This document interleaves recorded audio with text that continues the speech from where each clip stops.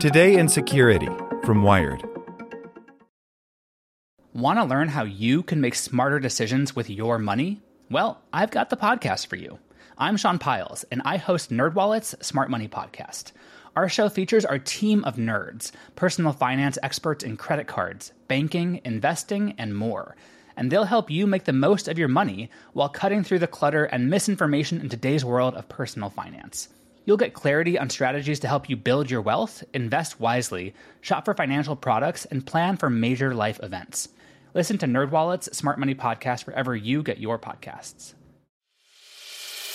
As a longtime foreign correspondent, I've worked in lots of places, but nowhere as important to the world as China.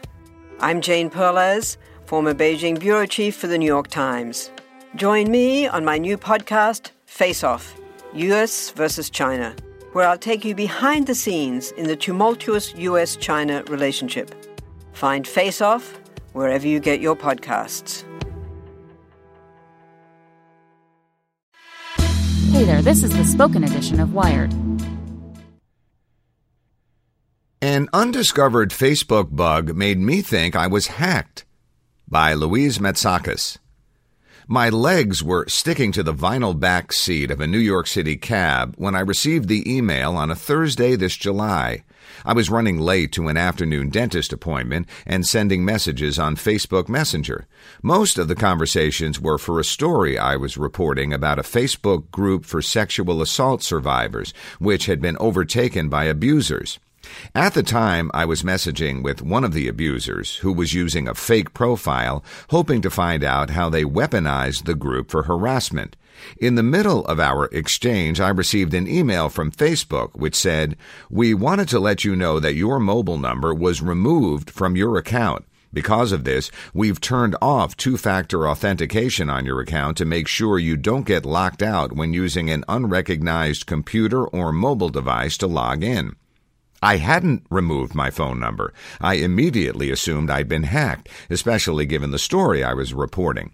Like hundreds of millions of people around the world, my Facebook account contains the record of a decade of my life.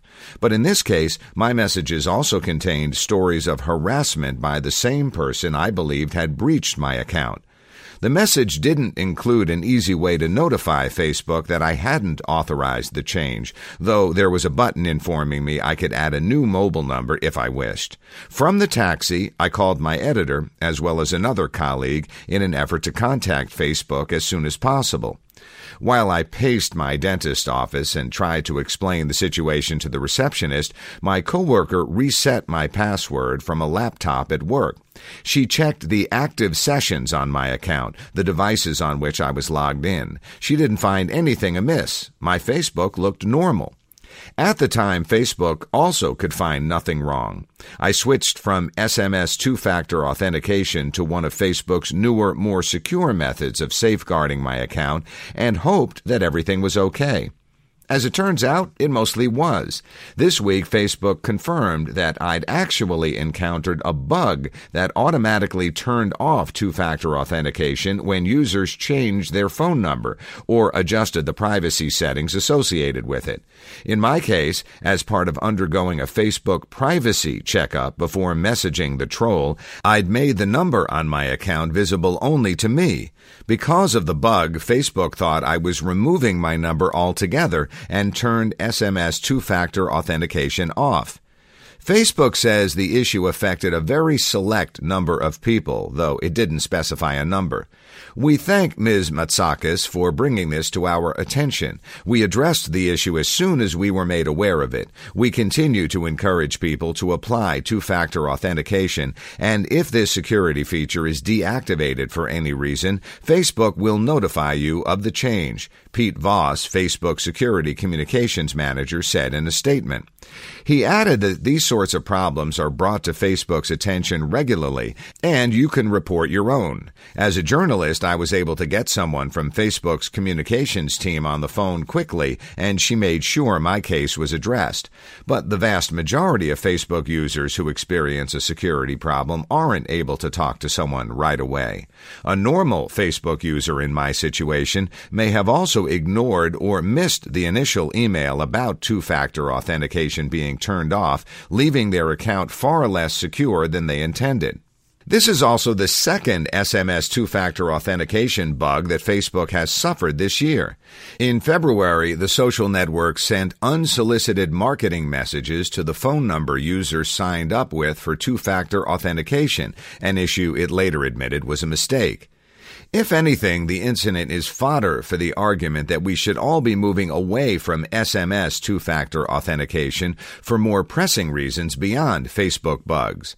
But my stressful dentist appointment in July unearthed more than just a lesson about security hygiene. It's evidence of the implicit trust we all put in Facebook to safeguard our most sensitive communications. I immediately took for truth the unlikely scenario that I was hacked, even when all signs pointed to a problem with Facebook systems. The platforms we rely on the most are built by humans, which means they'll always make mistakes. Want to learn how you can make smarter decisions with your money? Well, I've got the podcast for you. I'm Sean Piles, and I host NerdWallet's Smart Money Podcast. Our show features our team of nerds, personal finance experts in credit cards, banking, investing, and more. And they'll help you make the most of your money while cutting through the clutter and misinformation in today's world of personal finance. You'll get clarity on strategies to help you build your wealth, invest wisely, shop for financial products, and plan for major life events. Listen to NerdWallet's Smart Money Podcast wherever you get your podcasts.